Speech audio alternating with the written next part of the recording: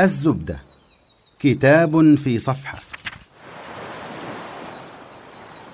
عودة إدريسي، قصة العودة من الجمود إلى الحركة. نادين مصطفى السليمي. كتاب في 130 صفحة عن الدار العربية للعلوم ناشرون ببيروت، ونشر عام 2014. يتناول الكتاب تأملات في سورتي مريم والعلق، وكيف تلقاهما الصحابة وكفار قريش. في الطبعة الثانية أضافت الكاتبة إهداء لم يكن في الطبعة الأولى، واختارت أن تهدي الكتاب لمريم ابنة عمران الصديقة. نادين مصطفى السليمي، كاتبة سعودية، أستاذ مساعد في كلية الآداب والعلوم الإنسانية بجامعة الملك عبد العزيز، حاصلة على درجتي الماجستير والدكتوراه من الجامعة الكاثوليكية الأمريكية بواشنطن. عملت أمينة لجنة التوعية الإسلامية الفرعية بكلية الآداب والعلوم الإنسانية. لها كتابان غير هذا الكتاب، وهما مذكرات معيد واخلع نعليك. زبدة هذا الكتاب: لم تفصح الكاتبة عن معنى إدريسي إلا في الجزء الأخير من الكتاب. تحدثت عن 4 قصص في سورة مريم. القصة الأولى هي قصة زكريا ودعائه بأن يهبه الله ولدا يرثه، فاستجاب له الله بأن رزقه يحيى، وأمر يحيى أن يأخذ الكتاب أي العلم بقوة. وكذلك الصحابة في بداية ظهور الإسلام وتشابه ولادة يحيى بعد طول انتظار مع ولادة هذا الدين وظهوره بشرط أخذ كتاب الله بقوة.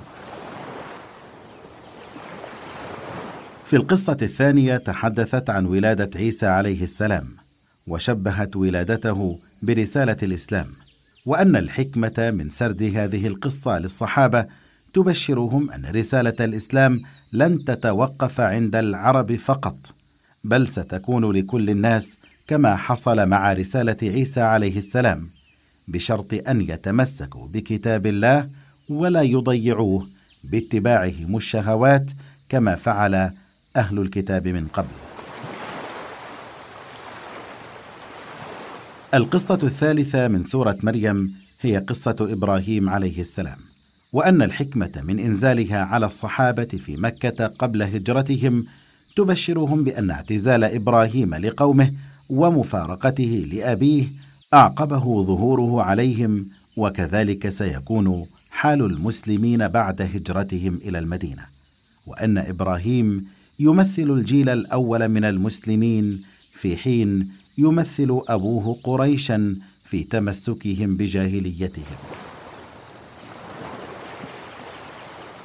القصة الرابعة هي قصة إدريس، ومنها أخذ الكتاب اسمه، حيث أنزل الله على إدريس 30 صحيفة فدرسها وتعلمها وعلمها، وعمل على عمارة الأرض، فهو أول من خط بالقلم ونظر في علم النجوم والحساب، وأول من خاط الثياب.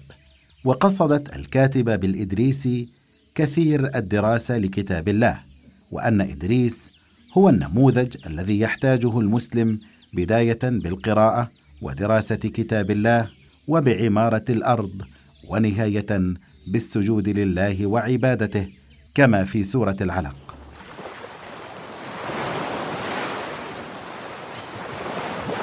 واستخلصت الكاتبة صفات الإدريسي من سورة العلق بأن يكون قارئا كاتبا عالما، ليس طاغية، لا يستغني عن الحق، لا ينهى عن الصلاة، على الهدى، آمر بالتقوى، لا مكذب ولا متولي، يعلم بأن الله يراه، غير معطل لعقله، ساجد وقريب.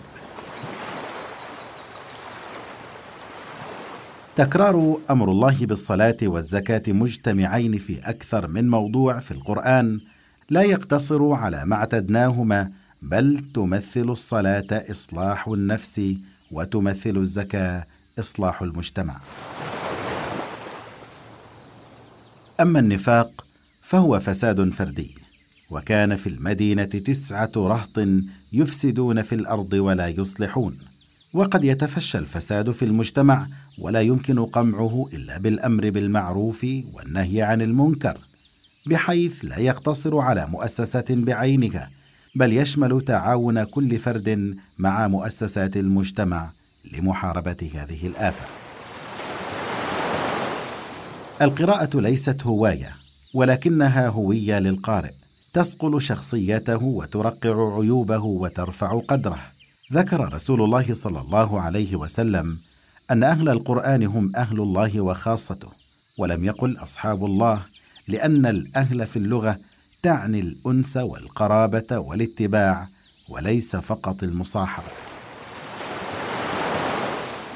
واقترحت ألا تكون دراسة القرآن وتفسيره من بدايته إلى نهايته، لكي لا يمل القارئ ويتوقف، بل بدراسة المقاطع القرآنية التي تستوقفه وكأنه يقرأها لأول مرة، فيتدبرها بعقله ويدونها بقلمه، وأن يعود المسلم من الجمود إلى الحركة ليكون له أثر قوي في من يأتي بعده، فيساهم في إصلاح نفسه وإصلاح مجتمعه. كتاب فيه فوائد جمة، مليء بالمواعظ والإيمانيات والاستنباطات الجميلة. الزبدة، كتاب في صفحة.